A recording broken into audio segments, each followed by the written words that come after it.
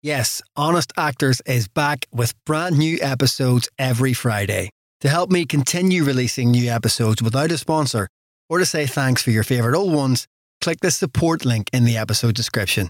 It's up to you how much you give, and there's no regular commitment. It's a one-off, feeling generous, good deed for the day sort of thing. Think of it as bumping into me and buying me a drink. To find out more, click the support link. Thanks for listening and enjoy the show. Yeah, mine's a large red. I hate those guys.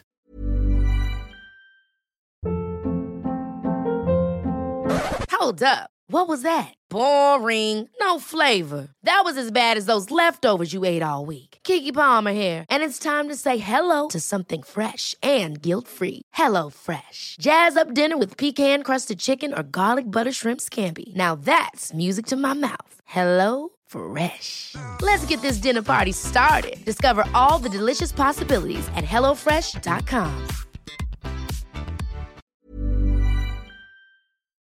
My name is Bronagh Waugh, and you are listening to the Honest Actors podcast. Hi, my name is Jonathan Harden, and you're listening to the Honest Actors podcast. I'm back after a short break, so thank you for bearing with me during that. And over that break, I have made the decision to stop doing the lockdown themed chats. I think they've served their purpose, and for most people now, lockdown is, to all intents and purposes, over. Or if it's not and people are still shielding, they're at least looking forward with some optimism towards a time whenever they can go back into the world at large. So rather than keep emphasising the negative of that experience, I thought the time had come to just ignore it and hope that it goes away. So thanks to everybody who did those lockdown chats, and thanks for listening to them. They're still available. I'll leave them up forevermore. I had a few more lined up, but I just think, like I say, we're in danger of perpetuating this thing whenever I really just want to be more hopeful than that. So back to normal. I'm going to go to 2 weeks between episodes, which is really, I suppose, my release rate of the previous 3 series. One a week at the start of lockdown seemed totally doable, and then through a number of things, I hurt my back, and with having a baby in the house and all that entails, and not having the availability of any kind of childcare support, and both Bronagh and I trying to work in some way, it really just was becoming too much. So while this podcast has never paid the bills, it certainly seems now that while my focus is on paying the bills like everybody else and finding new ways to pay those bills, that the podcast, not for the first time, has to take a back seat a bit. So 1 episode a fortnight, I think, is realistic. And if you've been one of the people who supported Honest Actors via the Acast support scheme, which you can find at supporter.acast.com/honest actors, thank you to all those people. You can continue to support one-off. It's a one-off kind of thing, as I said at the top of the podcast. And it really is appreciated. Like I say, it makes me more likely to give up the time to give over to the podcast if I know that at least the costs are being covered. So thank you to those small number of people who have supported it that way. If you're not supporting it that way, I understand. Like I say, we're all in the same boat in some ways. So please do share it on social media. I haven't said that since the start of this series, but it would be really helpful if you just kind of share your favorite bits or let people know that it's back, because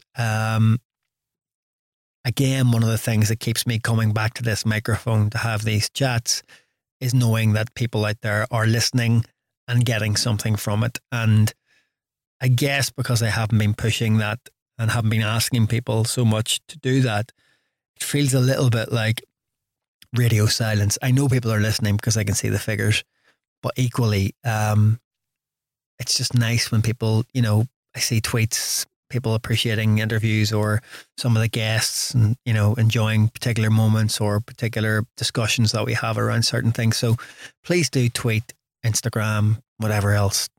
TikTok a thing? I'm old now, I don't know. Anyway, today's episode is with Bronagh Waugh. I've wanted to get Bronagh on the show for a long time. not least because there aren't many podcasts out there that can say they've had 2 Bronaghs on. I guess Irishman Abroad, which Bronagh Waugh did, would be one. I guess they've probably had several Bronaghs. But yeah, it's just nice to have another Northern Irish guest and to have chats with a friend or at least an acquaintance that I've never had before, which seems to be a recurring theme of this series. I'm going to the people that I know or feel I know and finding out that I didn't know much about them at all. So I'm enjoying that. I hope you are too. Anyway, here it is, episode who knows with Bronagh Waugh. Enjoy. Beautiful. Very clear there. I like how you slowed it down towards the end there. Very clear. A seasoned professional. It's interesting to see how people do that. You know, how do you bring something fresh to something that's been so often done? And the answer is just with a bit of shift of pace. Okay. So thanks very much, first of all, for doing this. Thank you for asking. I really appreciate you agreeing. I've been wanting to have you for a long time, but it was like, I can't ask you straight after Irishman Abroad because it looks like I want some of that on my show. She's brilliant. So thanks very much anyway. I'm glad I'm doing another series to get kind of people that have been meaning the interview for ages. It's brilliant, and it's needed. Well, let's talk about that now. Like, your podcast is needed now more than ever. Do you know what? It's one of the reasons why I started doing it again was because I felt like I needed to do it again. And Bronagh's always my kind of like barometer of everything because she'll be really honest and say to me like, Babes, that's fucking terrible, or I think you can do better, or nah, don't do any more of that. And I said I was doing it again and she was like, oh yes, I can't wait to listen to it. And I was like, okay. Now in fairness, neither of us have had a chance to listen to anything because when we walk in, we're very conscious of not sticking headphones in and all that kind of carry on. So I don't know when I'm going to get a chance to listen to podcasts. Normally it's on holiday, but I'm not getting one of those anytime soon. But sure. Right. Listen, tell me this, Bronagh Waugh. How did you get into acting, Bronagh Waugh? How I got into acting was with a lot of persistence because nobody in my family does it. My mother was a businesswoman, like she worked in IT and she was a single mother. And I didn't have anybody who was in the arts. My granny, who I lived with for some time growing up, was an English literature lecturer at the University of Ulster in Magee in Derry. And so she had a lot of friends that were writers and playwrights, like people like Frank McGuinness and stuff. So I guess I grew up with her having these very kind of bougie dinner parties. Like, we had no money, but my granny always used to say she would spend her last tenner on a really good bottle of red wine. So we never really had that much money, but we always would have like these people around and people with guitars and singing and kind of, I don't know, I just loved the crack and kind of loved the storytelling aspect of it. And I was an only child because I was as my mum says, a happy accident. I don't know if it was happy, but it was an accident. So it was just me and her.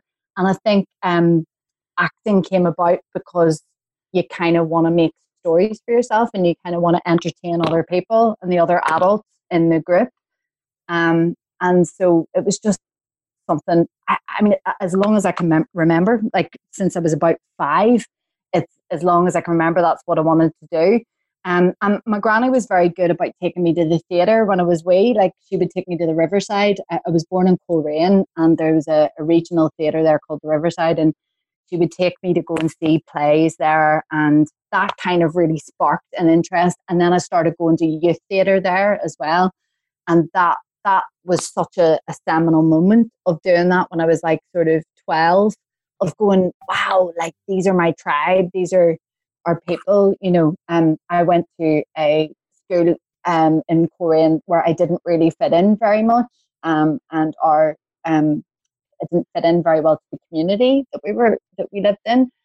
So being in part of that youth theatre really brought me a sense of belonging and a sense of escapism, which I felt like I really needed. And so that was kind of the beginning of it all, really, was that. And it's why I'm very passionate about teaching younger people now and trying to open up youth theatre and classes and things to people that are in other ways other than just drama school, because I have massive issues about that. So those dinner parties are interesting, right? Because I mean, that's not something I would have been. I mean, it's something I aspire to do myself when I'm growing up. But that's fascinating to me that there's a child at the center of this world, the only child in the house, right? That's being exposed to these kind of conversations, which are creative or interesting, or perhaps at times political and politicized, particularly in the north of Ireland, and whenever you were growing up. But were any of those people involved were they performers? So my mum's best friend was a woman called, or is, I mean, she is a woman called Imelda Foley, who was a theatre producer, and her daughter Anna was my best friend. We were born 3 months apart, and Imelda was a single mum too. And our house in Coleraine was this big old dilapidated kind of townhouse, and my granny spent over the years doing it up and getting it all sorted and stuff. But it kind of was a meeting point where everybody would stay. It ended up becoming a B&B because it was such a big old house. And Imelda would stay there a lot of the time, and so would Anna. And so Imelda was a producer and also worked for the Arts Council. So I met a lot of people sort of through her at dinner parties. And my granny got into being a B&B because she would let theatre companies that were visiting the Riverside come and stay at the house. And then that's how it kind of turned into a B&B. Right. Business. And I remember being so excited meeting these actors and these people that were, storytellers. And I think what I loved about acting and from those very early memories of those kind of dinner parties and stuff was making people laugh and making up stories or telling stories to make people laugh, and that kind of form of escapism. I just really liked it because, you know yourself, being from where we're from, Corain's not the most exciting town. There's not a lot going on apart from the theatre. So it's not a place I felt I ever fitted into, and I never really felt our family fit. It was just, we were kind of black sheep of the town, apart from the other people at the uni and stuff. So it's really, it's really a town, to put it in context for people who don't know, it's a town that shouldn't have a university for loads of reasons. Yeah. It's totally incongruous that you should put a theatre of that size and a building with those people in it. Absolutely. It was almost like totally alien for that to be very in conservative, Coleraine, very conservative. Which is very Bible Belt. Yep. It's a Bible Belt town. Like I went to a very, a Protestant primary school, and I didn't fit in there. I was a real black sheep there. Everybody went to very religious Bible Belt type churches, Baptist, Methodist, Free Presbyterian. For anybody who's not from the north of Ireland, think of America and the deep south. It's a real Bible Belt kind of. They would pick at the theatre and stuff camp as well. Yeah. My granny's Canadian, and she was an outsider herself, and I think she just attracted outsiders and attracted. She opened her doors to people that didn't, just everybody knew her in the town. And then she set up this B&B and this wee shop, and it really opened doors to me to go, and I can do whatever I want to do, because my mom's a businesswoman. They were totally supportive, were they? They were like, that was always. Yeah, well, my mother had dropped out of university and came to business very late in life. Basically, when she got pregnant, she was like, right, I've got to provide for my child. So she went to the University of Ulster in Coleraine and did IT, because everybody was saying, oh, computers are the things to do in the 80s to earn money. So that's what she did. But Mum had always been like, she just was like, as long as you get an education, you can do whatever you want to do if you're passionate. But whatever you do, you have to do it with passion, or don't do it at all. But you must have the education to back that up. And that's why she was very strict about me getting a degree. She wanted me to have a degree because she felt like it was very probable that I wouldn't make it as an actor, or I wouldn't make a living. And so she wanted me to get a degree so that I would be able to teach or fall back on something, which thank God she did, because that's what I've had to do. So what was your first paid job then? So jumping from, the position of your mum encouraging you to get an education, obviously she's a bias in that regard anyway. What do you do when you come out of that education, and what's the first time you get paid to act? Do you remember? So we actually sort of missed a tiny wee bit to fill in the gaps, which was my mum got a job in IBM, which was a computer company in Thailand and Bangkok. And so this story gets me and better. Her just so we just upped sticks and moved to Bangkok. I was at Dominican convent school in Port Stewart and literally about to start my first year of secondary school. And then she got this job in Bangkok, and she had to move and make the decision in 3 months. And I guess because she was a single mom, it was just like, yeah, I can do it. She was dating a guy who worked at the same company as her.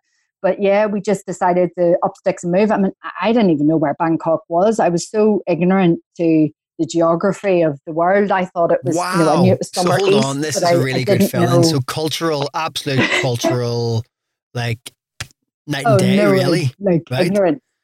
Yeah, and total ignorance. I mean, having grown up, like my only knowledge of kind of culture and identity was to do with the tribal politics and cultural identity of being from the north of Ireland. And that felt like this big, huge. And then suddenly you get thrown into this school in Bangkok. And I was the only white girl in my class, which was really great for me. This is a great story. But it was. Can I play you in the film of your life, please? For me. And it was so good, for me to experience being taken out of something that seemed so massive. But listen, then what happens with acting? Like I know nothing culturally, so in that school, it was a new international school of Thailand, and a casting director for the film Good Morning Vietnam came to our school. They were looking for sixth formers, lads, to be extras in the film, to be the soldiers, because Vietnam was still closed at the time they made the film. So they were shooting the film in Thailand. And the idiot that I am, I went in for the audition. So they were looking for lads that were like 16 to 18 that could be army soldiers. So this is like Shakespeare in Love. I strapped my boobs down. This is Shakespeare in Love. I think I was 12 and I was quite developed, and I put strapped my boobs down and put this t-shirt on and these camo trousers and a baseball cap on, and I went in, and I had an American accent because everybody in our school did. It's kind of like an international everybody language. Everybody British. kind of so I went into the audition, and the casting director just laughed, I think, at my brass balls of just walking in and pretending to be a boy. Or not. Your lack of brass balls was the problem. So she just said, no, you're not right for this. But they kind of laughed, and they interviewed me and talked to me, and then I walked away. And then a couple of weeks later, they came back to the school because they were casting a soap in Thailand, and they were looking for an American family. This story is great. So I played the daughter in this. It was like a Let's Learn English kind of, it was like a really awful language show that basically they filmed every episode in Thai. And where can we Google that? Every episode in English. Oh, Ma's got them all on VHS. Like Mummy's I'm Googling. Mum's got them all on videotape. And it's so funny because the makeup artist didn't know how to deal with curly hair. I've got really curly hair. So they would iron my hair on an ironing board, and then they would plait it like Pippi Longstockings. But it was me and my best mate Pai Lin in school, and another guy called Mong Sai, and the three of us did it. And it was my first experience of being on a set. And from that, a lot of small opportunities arose from that, because I spoke Thai, and I think it was a bit of a novelty being white and this kid with frizzy curly hair who spoke Thai. And so amazing. I did and commercials followed. Yeah, commercials, of course, and just like sort of MTV like VJ spots and things like that. So I earned a bit of money, and my mum wouldn't let me spend any of the money because we'd grown up very poor, and she had always believed like save, and she knew how precarious it was doing acting. And so everything got put away in the bank account, apart from I was allowed to go to the department store and I bought a dress, which was, I think it was 480 baht, which was about 12 quid. at the time. But that was quite expensive then. And I saved all the rest. And yeah, she just had really instilled that idea in me of like, nothing's certain, and this is a very precarious thing, and it will probably end. And of course it does. Right. Because then how right she was to have her. Yeah. So that's kind of amazing. I never knew that about you. Yeah. Like I never told people in Belfast. It's funny because a lot of my Belfast mates say, why did you never tell that to me? But it's because when I used to go home back to Coleraine in the summer, my friends and my friends in Belfast didn't like I wasn't, it was not okay to talk about it. And it seemed like you were showing off, like going, oh, you're talking about living in Bangkok and all this. And just everybody. You've got it. You're going into a place where literally nobody has lived anywhere but. Yeah, exactly. So I learned very quickly to never speak about it. And I never spoke about it. And on my first week of drama school, I went to GSA. And on my first week of drama school, we were at the Students' Union, and these 5 Thai students came running up and started chattering to me in Thai and like recognized me and asked for pictures. And the other guys in my class were like, what the hell is going on? Like, who is this kid? So post Bangkok, then I went to drama school. That's not something I was thinking about tonight. I was like, Bangkok was not going to get mentioned. That's totally that's amazing. So what's your first job coming out of GSA? It took forever. I couldn't get an agent. I couldn't get a job. It was just, it was really hard, as it is for loads of graduates. I think my first job was a thing about the Manhattan A-bomb. It was like a real, what do you call it? Like a documentary, when they... Docudrama? Yes. I mean, and that's in the loosest possible terms. I was in like smoked out, faded out, kind of blurry back shot. But I took it so seriously. I went to charity shops and bought books on physics. And like, I thought I was going to need to know all of this. And of course, I had no lines and didn't have to do anything. And so I think I was paid about £80 for it. So it was hard coming out of GSA, right? And like you say, that's the experience of a lot of people. But I guess you must, and this is kind of jumping forward to a certain degree in terms of where I normally go with this, but that must teach you something coming out.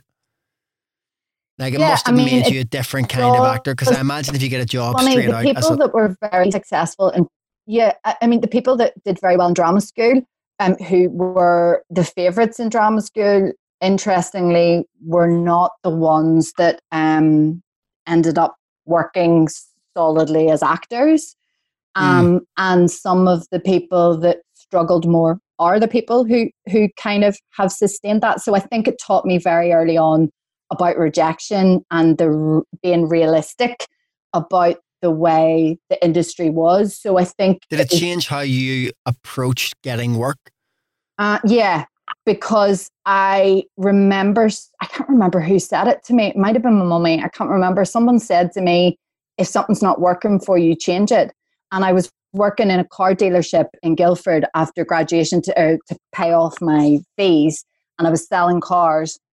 And I was doing really well at the car sales because you get commission. But I thought, God, this will be very easy to slip into this job and kind of forget, the career stuff. But I wasn't getting any auditions. And there was an audition that came up in Murphy's Law to play Jimmy Nesbitt's niece. Now, Jimmy is from Coleraine, and I couldn't get on Spotlight. I could not get, I couldn't get an audition at all. And I thought, I couldn't get an audition to play this man's niece. And there was about 4 of us from Coleraine, and you think, this is mad if you can't even get seen for that. So my mum, I think it was my mum, said to me, if something's not working, change it. And I thought, I need to leave London. And it was somebody from a theatre company, I think it might have been Nick Philippou, this director, that had said, start small and work big. Like go back to your roots and hone everything and then expand, because you're a tiny fish in this giant sea in London and you don't have an agent and you don't have any prospects or opportunities at all. But what is your one USP? And I say this to the students I teach all the time. What is your one unique selling point that is different about you than anybody else? And for me, in my year, I'm from Belfast. So, Northern Ireland, my accent's always been Belfast. But so I decided to move back home. And I thought, if I can move back home and start there and start building some connections and getting some work there, then eventually I can move back to London. But I think I've started too big and I need to start where I'm from. I think that's great advice. I really do. And I tell it to, I teach now screen acting at a drama school, and I say this to my students in their second year to give them time to start planning. And it's why I'm very passionate about teaching at drama schools now, is that one of the first things I tell them on their first day of term is forget everything you're being told at this institution, because it's all bollocks. Like I have a massive issue about what is taught at drama schools, how it's taught and who it's taught by. And I'm not frightened or afraid to be quite vocal about that, because I think there's huge, huge issues about our institutions and how they're run. So part of what I felt passionate about having the opportunity to go and speak with these young actors is to go, and the first lesson of every, class I do with them, and they'll attest to this, is I go, whatever the rest of everybody else told you here is bollocks. I love how you sound. I love where you're from. I don't want you to change anything about your voice. You're 100% right. You're because 100% when right. I was at drama school, all I got was, you have to change your voice. You have to change your accent. You'll never work with that voice. So I try really hard to encourage every young actor I work with to embrace who they are, but to embrace their uniqueness, because it's our uniqueness that is what makes us different to every other actor. And some drama schools seem to want to churn you out into some package that is, representative maybe of the industry in 1983, but not now, No, totally. And so I went back home and kind of started from the ground up, and I couldn't get an agent for ages. And then I managed to get the lovely PD, who we know well. P. Diddy. P. Diddy. And he repped myself and the other lovely Bronagh, who was wildly more successful than me, I remember you popping up in Belfast. I don't know what it was in, but it was like... Was it One Flew Over the Cuckoo's Nest? No, it was before that. Because I remember having a sense of you, and that's why I asked the question about, did it change how you approach getting work, of being, and I say this in a positive sense, a hustler. Oh yeah. Of somebody who was like on it and wasn't going to, to quote Hamilton, was not going to give away her shot. 100%. And I think it's because my mum is a businesswoman and a single mother. She always taught me to fight for everything and to hustle. Like, that's something she really instilled in me, was it's not going to come to you on a plate. You've got to create an opportunity and you've got to go out there and get it.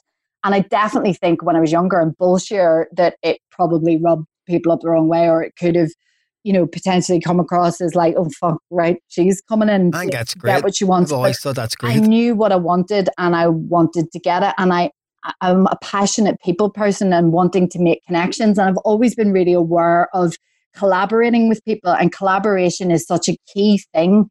And I say this to all my young actors as well, is, create your own work, get together with other actors and like-minded people so that you can exercise your voice. Don't get together with other actors. It's the worst thing you get to. They're getting drunk and just moaning. It's the worst thing. No, don't get. It's like everybody pours their fucking anxiety into the central pot. I used to have a couple of friends that I'd meet for coffee, and I'd be like, Bronagh, I've got to go and meet whatever. And I'd begin into knowing that I was going to have to listen. Yeah, to them moaning.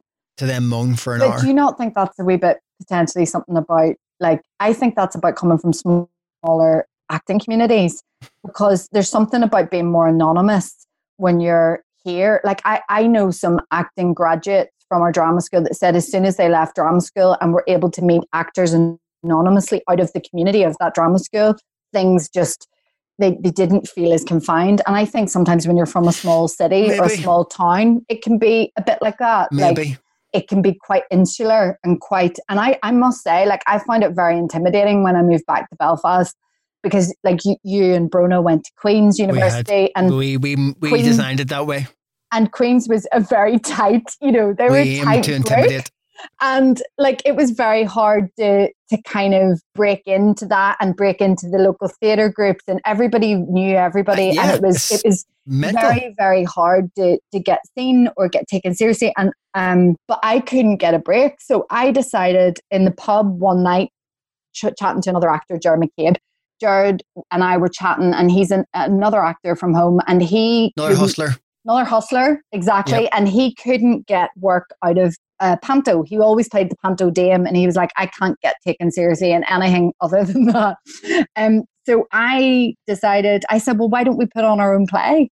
So we, in the pub in the Duke of York, decided to put something on for a local arts festival, for the Cathedral Quarter Arts Festival, because I couldn't get seen at the theatre. So I couldn't get seen at Lyric, couldn't get seen at the Abbey, couldn't get seen at OMAC, none of these regional theatres. And so I thought, if this isn't working, then I have to create work for them to see me, to prove to them that I can do this. So we decided to do Jim Cartwright's 2. We applied for the rights and didn't get them, which ironically, we went ahead and did it. I ended up working with Jim's son about 15 years later, and I told him that story thinking he'd laugh, and he was like, I'm going to tell my dad. And I was like, please don't. So we did 2, and that's how I got seen. So starting out from GSA, right? Before you know that it's going to be very hard, even though your mum's told you it's going to be hard, I'm assuming, correct me if I'm wrong, that you left GSA with at least a modicum of hope.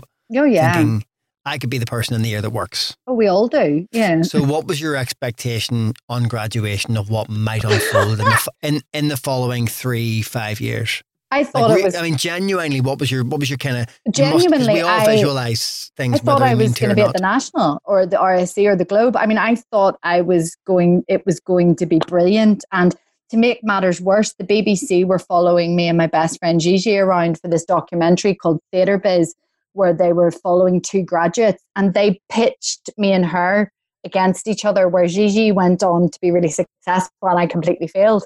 And that's all on television. So they edited it to emphasize that? Yeah. And it's all on television, and it was and I... So you were a field actress. I thought it was going to be on TV? And and everybody on telly saw. Oh man, that's grim. It was massively humbling, really humbling. But, if you want, you don't do acting because you want to do it. You do it because there's nothing, you have to. It's like, I don't know.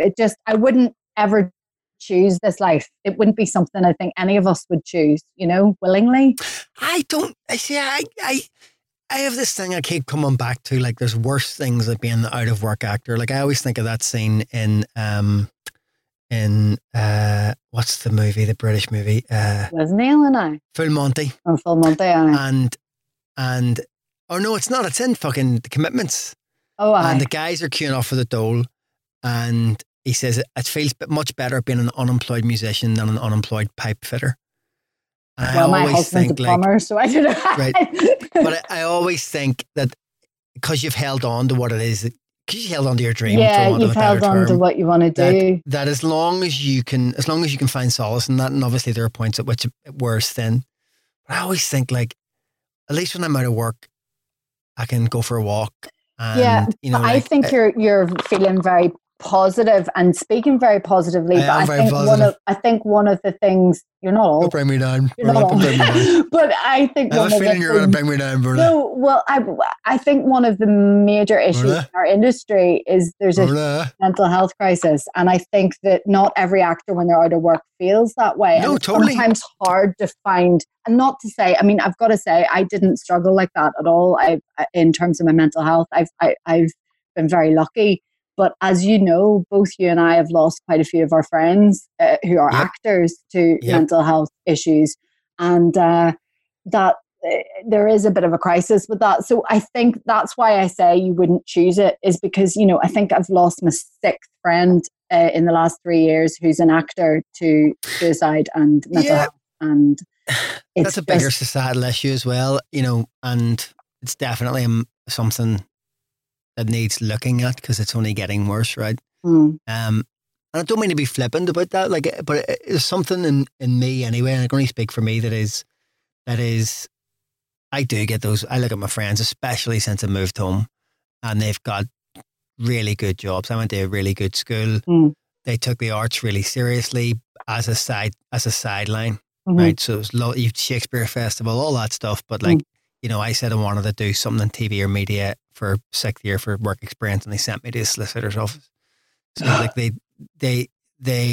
thought they were doing me a favor. Like, no fucking mission of that happening.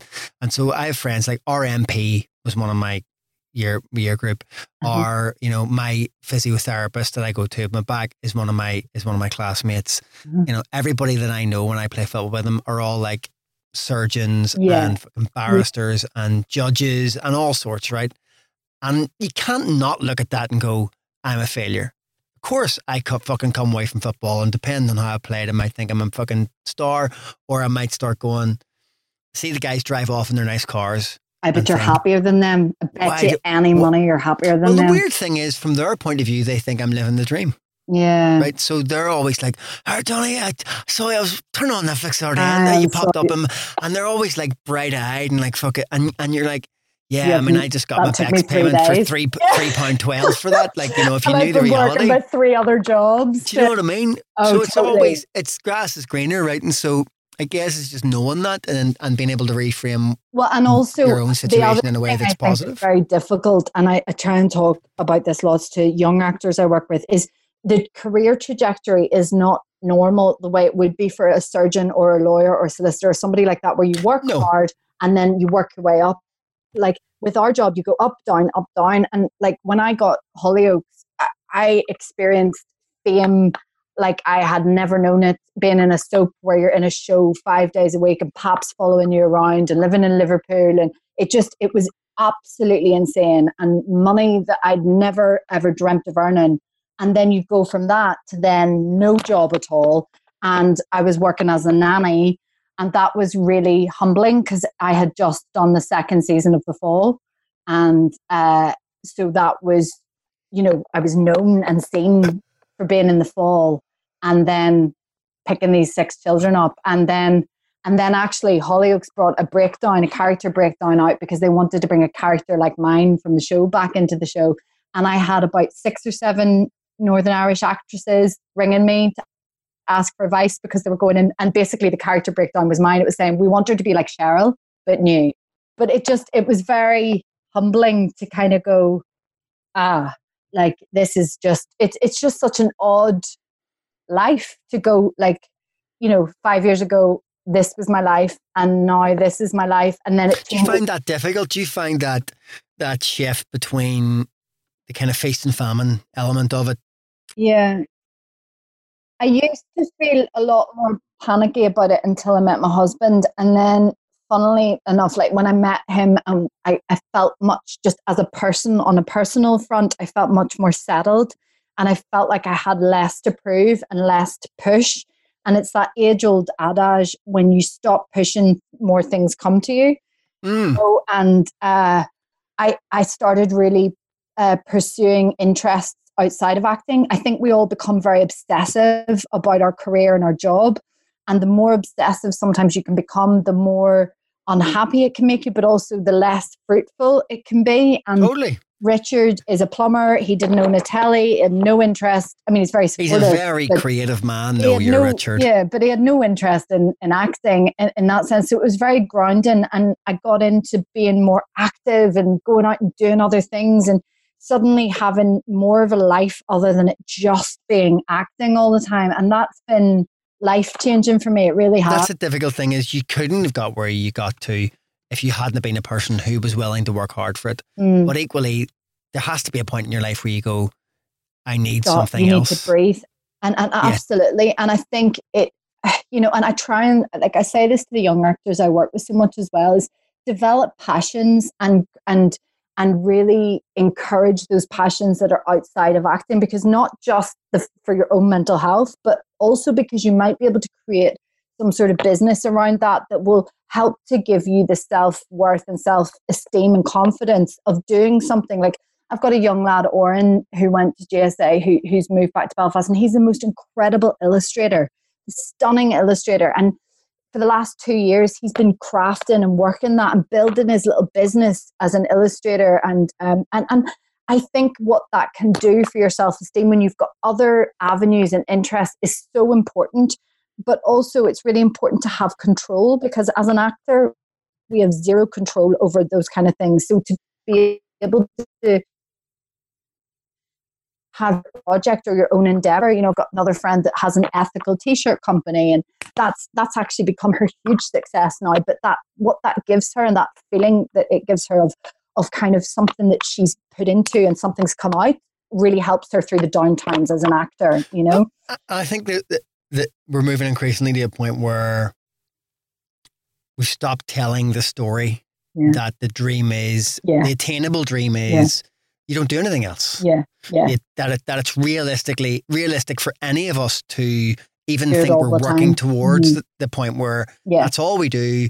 We do it unless we marry a barrister or shack up with, justice of the peace or whatever. Right? Realistically, there's a lot less shame. There's a lot less shame around it. I mean, apart from obviously Katie Jarvis was like absolutely trolled through it by the scum, but that's the scum. They'll troll anybody through it. But I think it's becoming much more normalized that actors have many, many, many other jobs. So I've never been funny about saying all the different jobs that I have done and I continue to do. I teach at a drama school now, 2 days a week, and that definitely helps to keep me going and keep me earning money and paying bills. But also as an actor, we have to have these jobs because in order to be good actors, because you have to have a life and you have to know how to fill these lives of these characters that you're playing. So I'm so glad that I think a lot of shame is being taken away from all of that. And I honestly think that your podcast has been quite instrumental in that over the last few years, of being able to hear what people would deem successful, and I say that in quotation marks, successful actors, seeing what their journey has been and what other jobs they've done and what it's been like for them, because it destigmatizes everything. And, the more honest we are and the more transparent we are about pay. I had a big issue with that with Hollyoaks, with when I found out one of my male co-stars was on more money than me and I was there longer than him. He then agreed to be transparent with his pay, and we all then agreed to be transparent with their pay. I think things like that are really important, and transparency around the truth of what it's like. How they keep us down, man. It's how they keep us afraid. It's power. It's absolutely totally what it is. What's the longest you've gone without work? Oh God, ages. Like I'm out of work longer than I am working, always. And as you said, it looks like we're way more successful. I mean, I don't know, 18 months, probably 18 months. Yeah. But that's been regularly, like having a year or 18 months. Like it was hard when I left Hollyoaks. It was very difficult and even though I'd done the fall, it was very difficult to shrug the soap jacket off your shoulders. And, remember people saying stuff like, what's the exit strategy from the job like that? How do you get out of a job like that? Must be tough, I think, as well as that, to go from that into a regular job and all of that. I had a plan. I mean, you know what I'm like. I'm such a fucking hustler. I had a plan and the plan still didn't go to place. Like I had an exit strategy. Like I planned the whole fucking thing, like Succession. Like I knew what I wanted to do. And it was, I'm only going to leave this job if I get a great drama, got the great drama, then left the job and didn't realize that the great drama, like your role in it might not head off, that it would be your male co-star that would become the most famous man on the planet and the most successful man on the planet. And you would go back to nanny and, it's like, it's all very humbling and really, but it's so good for you because I wouldn't swap it for the world because it's made me who I am and led me to where I'm at. And also having the anonymity that I have now compared to when I was in the soap is brilliant because you're allowed to have freedom to do your job again, which is observe people and watch people and live your life, And so I really wouldn't change it for the world, but it never turns out the way you plan it. And that's what being an actor is, isn't it? It's like... an agent once told me, PD, PD, that an actor's only ever truly happy in the 5 minutes after they get the phone call to say they've got the job, after which time the self-doubt kicks in. Do you recognize yourself in that? And if not, why not? Not really. He said the same thing to me as well. And not really for me, because I genuinely am so happy. We both must have been fucking miserable and anxious. And I was miserable and anxious often when I was with him, but not Bronagh. Jonathan, you'll work. I know. No, do you know what? I am always # in jokes. Really happy when I'm on set and working, or in a rehearsal room and working. I just wish it could be more often. And I'm sure every actor feels like that. Like, it doesn't. I think probably the most negative place I ever worked for in terms of morale was in the soap, because you're in the same job, playing the same role every day. And I was in that show for 5 years. So the negativity amongst the cast can get quite moany and quite like, and I said to myself, I would leave whenever I felt like I was becoming like that person. And I'm so glad I did, because I never wanted to be bitter about it, and I never wanted to be unhappy. I'd rather be poor and happy and fulfilled than a bitter rich actor, which I do know quite a lot of bitter rich actors. So on the subject of getting that job and getting subsequent jobs after that, do you believe in big breaks? Or have you believed in any moment in your past that you were in the midst of the big break? Big break. I always think every job I'm doing is my big break, and then it never. That's me. That's fucking me. I swear everything I do. Everybody just realizes you said that. I was like, that's me. Like, if I'm being really honest, everything I get, I'm like, oh my God, this is it. If I'm doing a fucking short film, I'm like, this could be the short film that people see and they go, oh my God, I never thought of him like that. Moment. This is my, oh my God, I'm having an Olivia moment. Like, I literally, like, every job I do, Jonathan, I am like that. But do you know what? Yeah, you wouldn't do, otherwise you wouldn't do. I said this about the shorts when I made the short films, like, I was convinced the first one was going to win a BAFTA, because it was like, otherwise, why would you fucking make the film? 100%. Do you know what I mean? If you don't think you're going to win a BAFTA, don't bother your arse. Exactly. And that's what drives us. And that's what I love, is that feeling of excitement when you start a new job thinking this could be the one, because it means that you give 110%. And, as you know, things don't work out the way you thought they were going to be, but that's not my business. And that's actually not any of my business or my job to worry about. My job to worry about is treating that opportunity like my big opportunity and giving it 110%. And then whatever happens, happens, like it's not to do with that. It's about the work. So how important, if you're talking about work, how important is talent versus, say, luck? Which would be luck would be the dictating factor, in lots of people's careers. And I've certainly have been lucky at points and unlucky at others. But how much do you, in the scales on which one side is talent and the other is luck, where do you think it's weighted?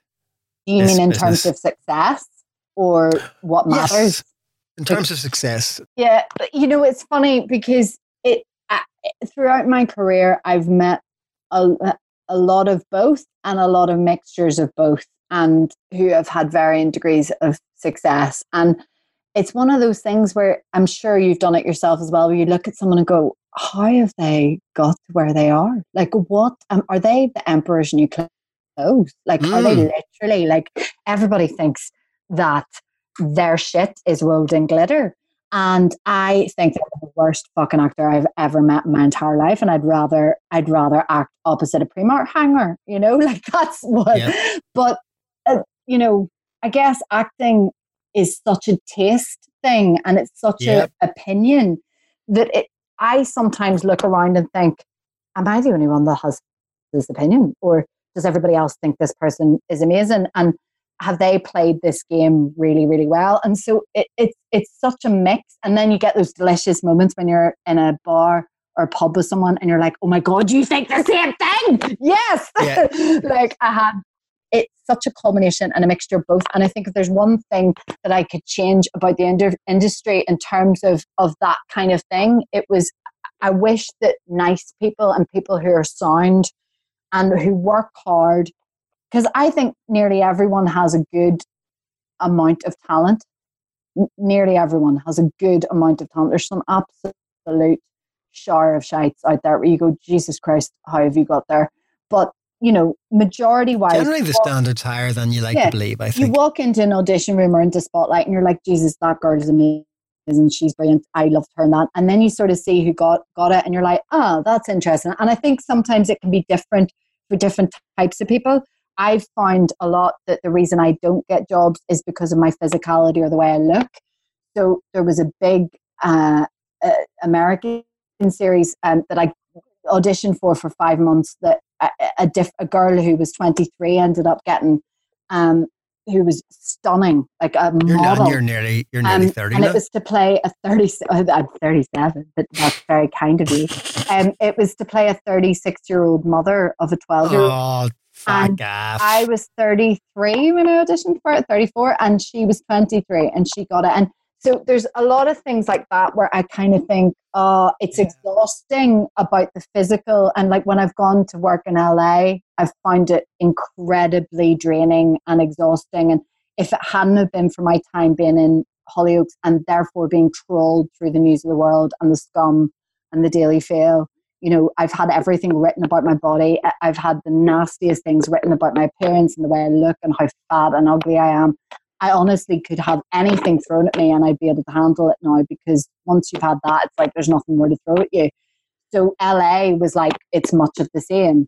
But that I find that exhausting, because until the people in power change, it's kind of like, it's sometimes most of the people are talented, but it's not even to do with luck. Sometimes it's to do with so many other factors that you have to surrender yourself and go, if I'm not for them because of the way I look or the fact that I remember my American agent sending me up for this part of a 52-year-old woman because I hadn't had Botox, and she was like, you're my only client that hasn't had Botox, so like I have to put you up for that role. And I was like 32 at the time, and you're like, wow, this is LA.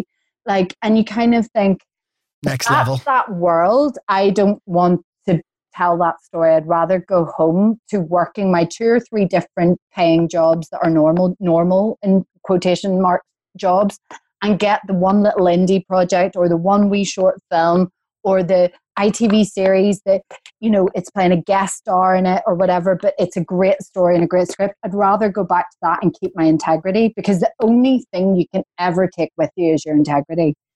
And I know that from being in a glamour show, and why I never took my clothes off for the calendar and why I never did the FHN shoots or the Knots or Zoo shoots, is because the only thing you can ever take with you is your integrity. That's it. Everything else they own, So if, as you say, generally the standard is good, or generally people are good actors, are, as I found it when I started auditioning in London, if you're a certain level, everybody get into the room. There's a kind of, that's why it's so hard to get an audition, right? Largely, there are people obviously that we think, that happened. But do you think acting's hard? No, I think people actually overcomplicate things, and that's one of the things that I think is a problem with drama school and institutions. Is I think people overcomplicate it, and you actually have to strip it back way back down. The actual physical act of acting is about surrendering yourself and being vulnerable, and the power of vulnerability and allowing yourself to just be. The career of acting is hard, but if you can learn to master feeling comfortable in a way that is allowing yourself to be naked in every sense of the way, then it's about just being and resisting the urge to push and to do and to display and to add all these different things on. I think we overthink it, we overteach it, we overemphasize on that. And for me, I think it's much simpler than it needs to be. And that's what I'm passionate about teaching with my young actors that I work with, is like, everything everyone tells you makes it sound so difficult. It's not. Go back to your instinct, So what is the most difficult thing about being an actor then? Not having any control, I think, for me, is feeling like you have very a small sense of power, less power and control. And I think that gets harder as you get older, certainly in your 30s and then moving into your 40s. I think, and I'm learning more as I get older, to voice my opinion more. I used to be very much a people pleaser for directors and writers and just, take notes and do it and not challenge or question things. And actually, I think it's really important that you stand up for the things that you believe are important, because that's part of your craft and your opinion is valid. It's just we're told constantly it's not, because you get things cut and you get things changed and you get, and so for me, I find that hard. I find no control over my own sense of destiny. I find that very difficult, and I'm trying to learn to surrender myself more to that, and give that up, and just not know what's going to happen. Has being an actor, are you conscious of it having affected personal relationships? Oh, definitely. Yeah, definitely. Yeah. I've only got married 2 years ago, and I really struggled with personal relationships with partners up until then.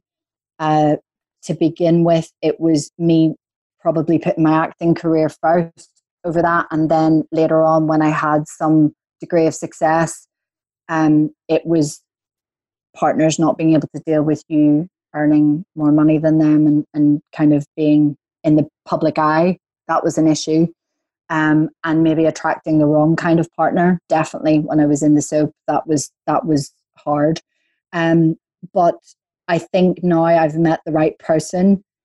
I've learned to let go of so much and not care about the industry as much, not care about what people think about me so much, because I feel very secure in my relationship, What does Rich make of the job? Like, I'm guessing he never dated an actress before you, actress. So what did he make of that in those first kind of few months of encountering that for the first time? He's been amazing, and I think that's why he's my right person and my right lobster, is because he's been amazing. And the reason it's been an issue before is because people haven't been able to cope with me being away for long periods of time, the uncertainty and the instability of it, and also being with other, intimate scenes with other male actors and stuff. Some partners I've been with weren't able to cope with that.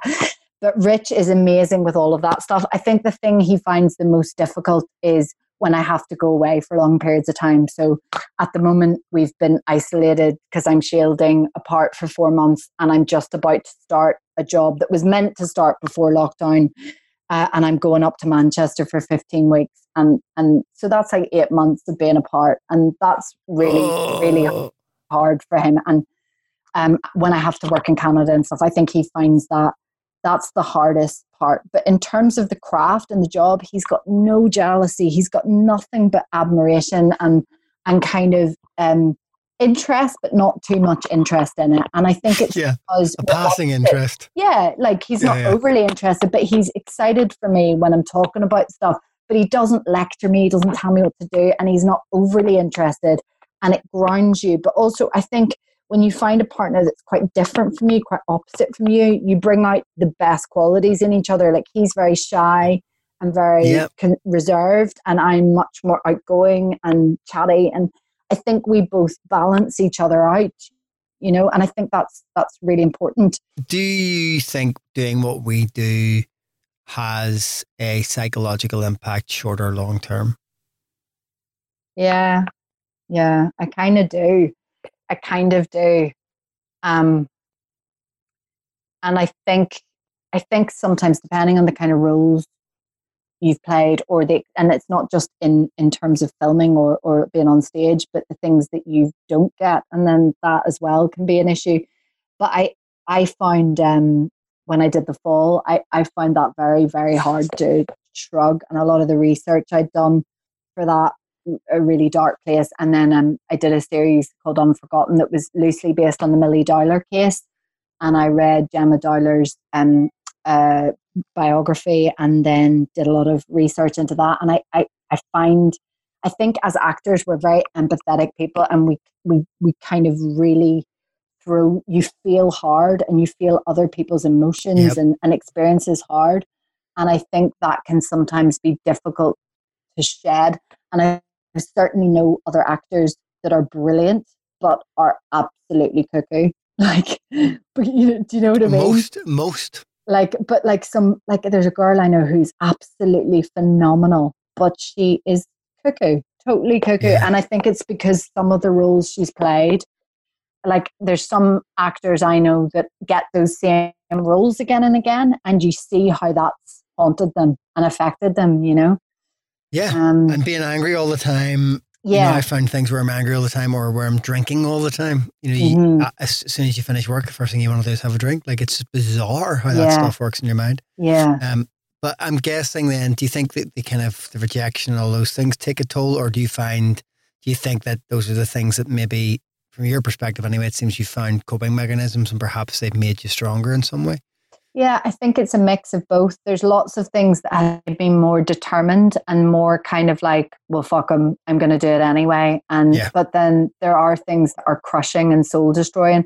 I think my experience of being in the public eye and being kind of like meat on a plate for everyone to dissect was a very big learning curve for me in learning to take people's opinions with a pinch of salt. And things really changed for me after that because I stopped caring.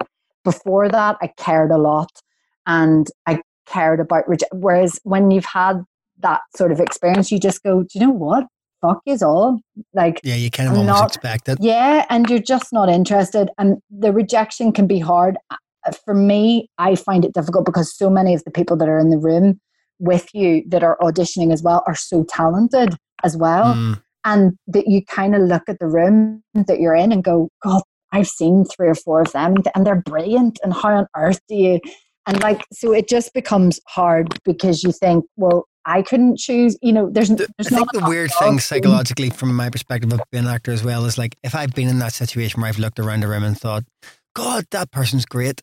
Even if I get the job, I don't go, fuck, well done me. I go, they must have made a mistake or maybe that other person turned it down or like maybe they weren't available in the end. Like it's never, for me anyway, the thing that I've found over the years is I had to keep on reminding myself, like I never allow myself to revel in the victories. It's always like, so like I've been looking around the room going, they're all amazing, I'll never get it. And if I get it, it's a mistake or I'm going to be found out or all that stuff kicks in, you know? You see, when I've not got things though, and I don't know if this is just because the kind of roles I got for are very charactery kind of roles. Most of the women or men, there's a lot of roles I go up for, which is different genders that are up for the same role and they haven't decided if it's going to be a man or a woman yet. They're so different and from such a diverse group of people that you go, I kind of, it's always someone so physically different or looking to me or a different gender or something like that I go, it's choice.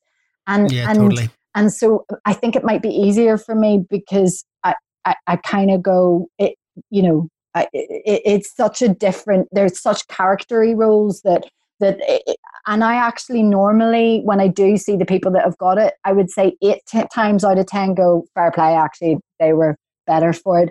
I think the things that are difficult for me is when I think they've made a bad creative decision. I can't fucking watch shit. I've said this before many times. I cannot watch the shit that I haven't been cast in. Well, I find it too painful. I have a lot of the time because they're my mates, because obviously being from the north of Ireland, like it's such a small pool of actors that it ends up being your mates. Have you ever considered giving up? Yeah, loads. Yeah, loads and loads. Why? What kind of things make you go, do you know what? Fuck this. Money, loss, and then something lack thereof. A different job comes along, you know, like nannying or sales job or something else, and you go, oh, okay, I can pay the rent now. Like it'll be okay. That's definitely a big factor, and I think the system. Sometimes I look at the system and the way the industry is and I go, it's not a very pretty place sometimes because some of the insidious bad stuff can make you go, it makes you feel a bit creeped out and a bit icky. And that's sometimes I think plays with my morals and my moral compass and my values. But then I kind of try and find the positives and go, you know what, if you want to change something, you've got to be in it. You can't run away from it. You've got to be part of it. And if this annoys you, then you've got to be part of that change of making things, you know, better and not so one-sided, you know. But yeah, there has been lots of times I've thought of giving up. I think less so in recent years since I've found love. And that's genuinely because I feel more at peace with myself. And I just feel like it doesn't matter as much. And I try and say this to other younger actors that I work with all the time. And I get that that's as good as saying, you know, like kiss your own elbow, because you can't when you're 20. But if I could say something to my 20-year-old self, Jonathan's trying to kiss his own elbow. What? If I could say something to my 20-year-old self, it would be care less about it and look out and look up elsewhere, because I put so much energy and everything into that. It's so dull as well when you meet someone like that. It's incredibly dull. Says like, the guy who has a podcast about acting. No, but like, it is incredibly dull. Everything. Like, I know you have so many interests and other things that you do that give you life and give you kind of energy from. And I wish I'd known that 20 years ago, because I think I thought it was the be all and end all. And if I put more in, I'd get more out. And that's just not the way it works in an acting career. Unfortunately, but it's not. If it was that easy. Sometimes if you put not less in, but sometimes if you look elsewhere and do other things, other stuff can unfold from places that you weren't looking. And I wish I knew that more. And I try and share that as much as I can, because, you know, that can suddenly open new opportunities and different kind of things up. So I definitely care less now. And actually, weirdly, I don't think about giving up so much now, because it doesn't matter to me as much now.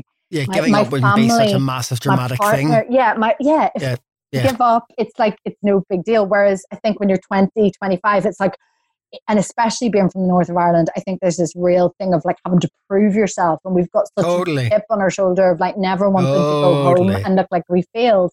Whereas now, I think failure is such a wonderful, you know, what is failure? But like, you know, what can be perceived as failure is such a brilliant growth. It's funny you ask that, Bronagh Waugh, because the next question is, do you consider yourself successful? As a person, yes, absolutely. As a person, yeah.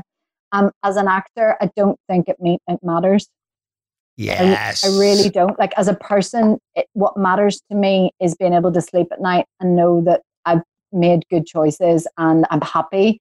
And certainly in some jobs earlier in my career, I didn't like the person that I was becoming and the people that I was surrounded by and what that was making me become. And I'm very glad that I made the choice to leave that, because I like who I am better. And a lot of my friends have said, you're back, you're who, you know, in the last 10 years. And that to me is successful, not how much money I earn and not what my IMDb. How much money do you earn? No, I don't. Fuck all.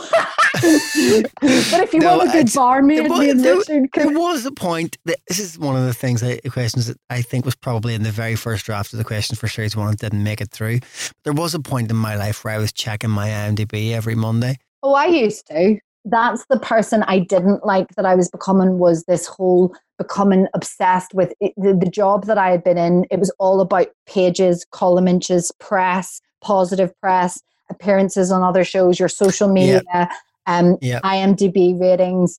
And I saw other actors you're up this week, Bronagh, so I mean you say that now, but I'm just looking at it. But you know what, this week, Jonathan, there was a piece that was written in the News of the World. I was in one of the last front pages of the paper before it went under, that crushed me so badly and really affected my mental health badly, that I vowed to never Google my name again, never read any papers or anything that is written about me, because it put me in such a dark place when I should have been celebrating a success, that I realized I did not need that, and that was not good for me. And so, and that was part of my decision to leave that soap, was because it's like, I don't want to be this person that develops an eating disorder or develops a drug addiction, develops, you know, very bad habits and stuff, because I could see what it could do to you, and I didn't want to be a part of that. And so I feel I'm a successful person, and I don't care about the acting. I just want to tell stories. Sometimes I won't get paid for it, and sometimes I do get paid for it. But as long as I'm happy, and that's what matters to me. So, great answer. You've already said if you were to give yourself advice, you would say care less. Care less and do other things. I would say. My advice to myself is kind of a paraphrase. It's not a quote from Hamilton, but you know that talk less, smile more. I'm saying eat less, move more. That's my new advice to myself. I like eat less, move more. Yes, that's what That's when I go there, when I reach for the biscuit cupboard, I'm like, eat less. You're not like, going to eat this biscuit. Yeah. You're not going to eat this biscuit. This is good. We could rework this. This is good. This is all good shit. So, yeah, I would also say, as well as what would you say apart from? I would say do other things. Look to other things to spark joy. Get a hobby that is all to do with and performing. I would also really advise my younger self and people who are like-minded that worry about money all the time is to find something you're passionate about that you can make money out of that's got nothing to do with acting, and to do that and start developing that early on in your career, because it will give you such a wonderful sense of self-esteem and self-worth that will get you through those rejections and the worst parts of being an actor. And I think... Yeah. What if your thing that you're passionate about is communism? It's really hard to make money from communism. I'm really passionate about socialism. Can you give me some advice? Well, I can put you in touch with my grandfather, who's also a Red. So that's about the best advice I could give.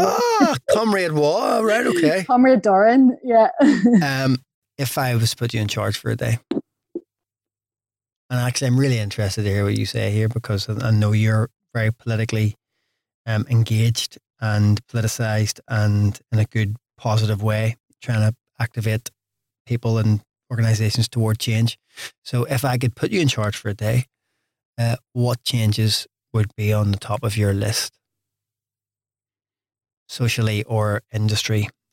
Oh, you froze. You're back. I'm back. You're back. Did you answer? No, I didn't. Oh. If I was in charge for the day, the first thing I would do today would be to reverse the clause 17 on the protecting the NHS bill. Like, I'm passionate about that. I'm furious about that. How the fuck? And then you realise, well, you elect the Conservatives in enormous numbers. Of course they're going to fucking do that. I feel passionately that we must protect our NHS, and that's one of the really, really good things that these islands have. And that we learn nothing. And also the fact that we're in the middle of a global pandemic, I find it absolutely astounding that people want to pay for healthcare when we're in, like, you know, you go, that's what that means, is we're going to have to pay for healthcare like America. So I would protect our NHS at all costs. I think a huge reform needs to be made within mental health, services. Across all these islands. There's, but of course, I'm especially passionate about the north of Ireland, because our suicide rates are absolutely astounding for Europe. And I think that housing, we need to sort the housing crisis out massively. And I'm sorry to say it for any of your listeners that are against it, but I'm passionately anti-Brexit. I think Brexit is one of the most damaging things that is come about in our lifetime. And I'm from Ireland, so I think it's important to protect all of our rights of being European. And I'm also none of my listeners are for Brexit. But I'm also really passionate about education, and I think we've really, really allowed education with the cuts that have come in with the Tory government. Education has been completely slashed, and I think that that's the root of so many of our problems, to do with racism and to do with social injustice and opportunity in jobs. And education is the root of everything. It's the basic building block of everything. Yeah. Solving education solves almost everything, I think. Yeah. And I'd also, on a tiny note, just allow people who have civil partnerships in Northern Ireland to be able to make it legal, because it's infuriating that they can't. And I would also make humanist weddings legal. Yeah. Yeah, I'm right with you. Yeah. So yeah, there's lots to celebrate. What about the industry though? What about stuff you might change in the industry specifically, or do you just not? No, there's loads I would like to change. I think we need to have more pay transparency. 100%. There needs to be more pay transparency across the board.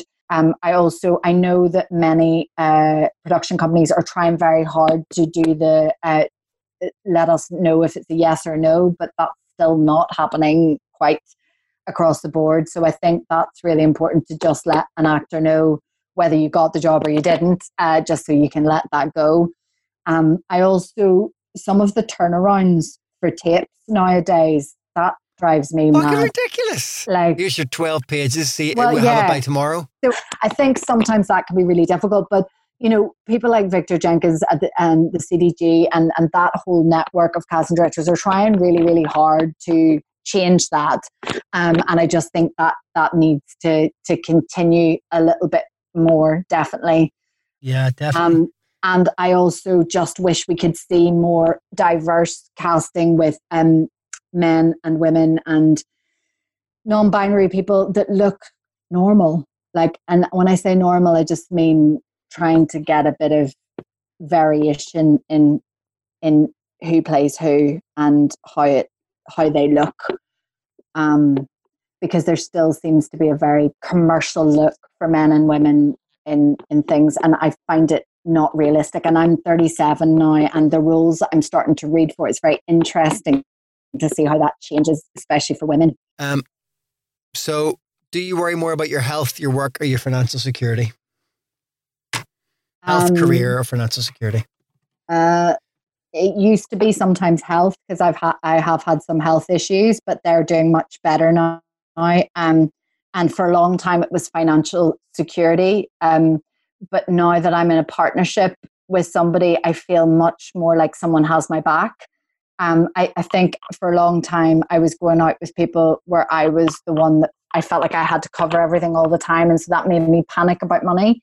But having a partner who has a very normal 9-to-5 job makes it feel like I can take some career risks with things because we have some stability.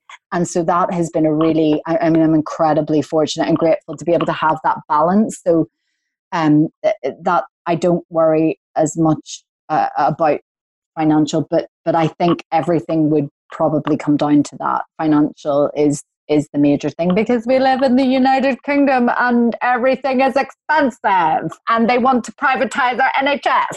So you want to leave Europe. When you have health issues as well, you kind of think, oh my gosh, does this mean, you just worry about costs of things and for your family members and everything as well. So, but career, I've given up worrying about that.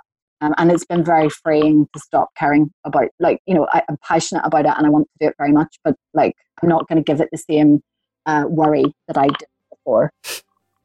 Are you in anything at the minute? No, nothing. I am in nothing. And on that happy note, it falls to me to draw proceedings to a close and say, this has been a very different chat, and I was conscious from the beginning that it was going to be a very different chat, and you're much more fascinating even than I'd given you credit for, and with a very, very interesting past as well. So thank you for sharing it all so honestly and so willingly. Well, thank you for having me on, and honestly, Jonathan, thank you for doing the Honest Actors podcast, because I swear, listening to episodes when I was a nanny in 2016, 17, it got me through. I would walk on the school run, and I'm not ashamed to say there was times listening to Denise's that I would cry with relief that someone else is going through the stuff that you're going through. So I know it's been a huge help, and I know from drama school students that I've taught that it's a huge help. So thank you for bringing the series back. So there you go, another episode. We're back to one a fortnight, as I said at the top. So that's me until today, 2 weeks. Gonna keep the Fridays for the time being anyway. Just to say thank you for listening as always. Thanks to the people who are offering those one-off donations via supporter.acast.com/honest-actors. The link is in the show description and in the episode description as well if you'd like to become one of those people. Thanks to everybody who's given so far. And as I say, thanks for listening. Please do get in touch on Twitter @honestactors. Let me know what you're thinking, and it'd be great to hear from you. Until then, till next time anyway, speak to you soon.